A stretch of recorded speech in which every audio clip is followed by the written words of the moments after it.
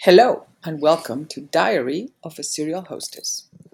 Today's article is called Everybody Does It, and it's about the world of super high end society house rentals. Oh, and the best spaghetti carbonara ever. Did you know everybody does it? Many people who own 3 or 4 houses in fabulous places rent their houses off season. Considering that they only use those houses for a few weeks a year and must be fully staffed and maintained during the rest of the time, renting allows the house to be used and the helped to be occupied and busy. Indeed.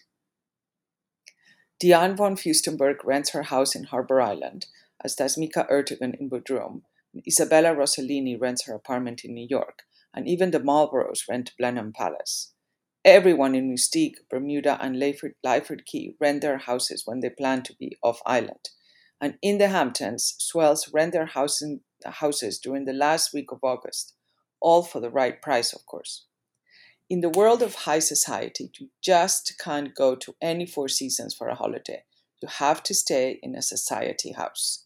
Name dropping is key, as in, we're staying at Veronica's for August. Do you? This implies that you know Veronica when in fact you don't know her at all, but are paying through the roof for the luxury of staying in her run-down and shabby chic cottage on the beach. Veronica's worldliness will rub off on you. For those without 3 houses but plenty of moolah, finding the latest place to go is the key to the advancement in society. Well, it is really to make the rest of their group jealous of their hipness and cool knowledge factor. Summer plans? Well, Comporta is the place to be. We have done Ibiza for a few years, but now it's full of bad Germans. No, no, no. Lamu is only for Christmas. It's too hot in the summer. I really like Biarritz now. It's so old world and it's totally coming back. And well, I have some friends who have recently discovered Albania. The good thing about society house, the good thing about a society house is that in some places it comes with privileges. Not only on the bragging rights, but also visitor passes to clubs, instant acceptance by neighbors and locals, and even then maybe a few party invitations. The bad news is that you can't complain if the sheets are a little rough and if the oven only heats to 300 degrees. You know that the owners of the house never cook at home and expect you to boil water using the outside grill. Oh well.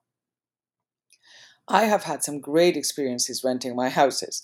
Most tenants are great, leave the house better than they found it, and want to come back year after year. I love repeat customers. Other tenants are what nightmares are all about.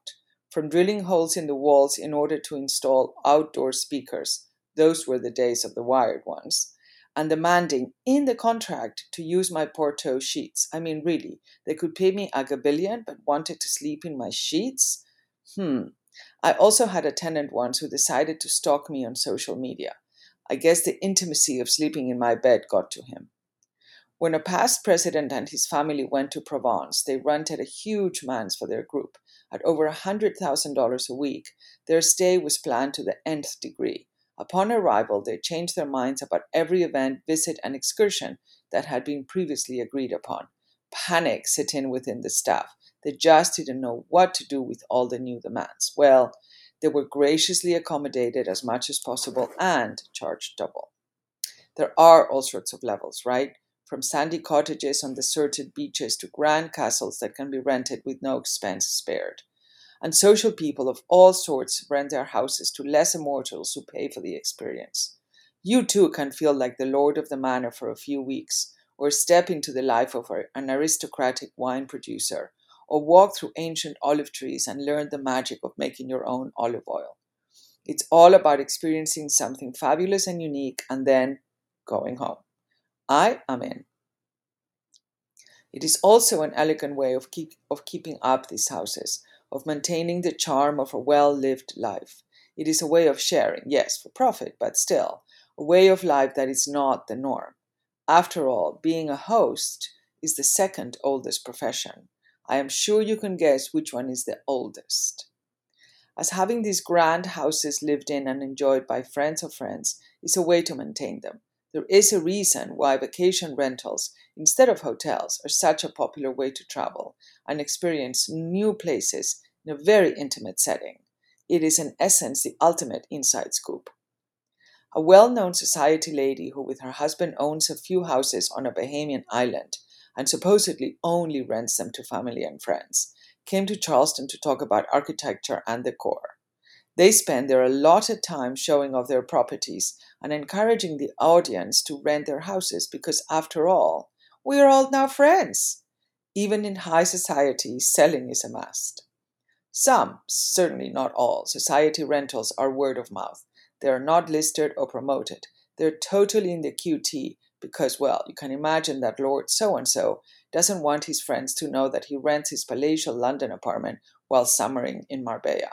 But seriously, just ask. You'll be surprised.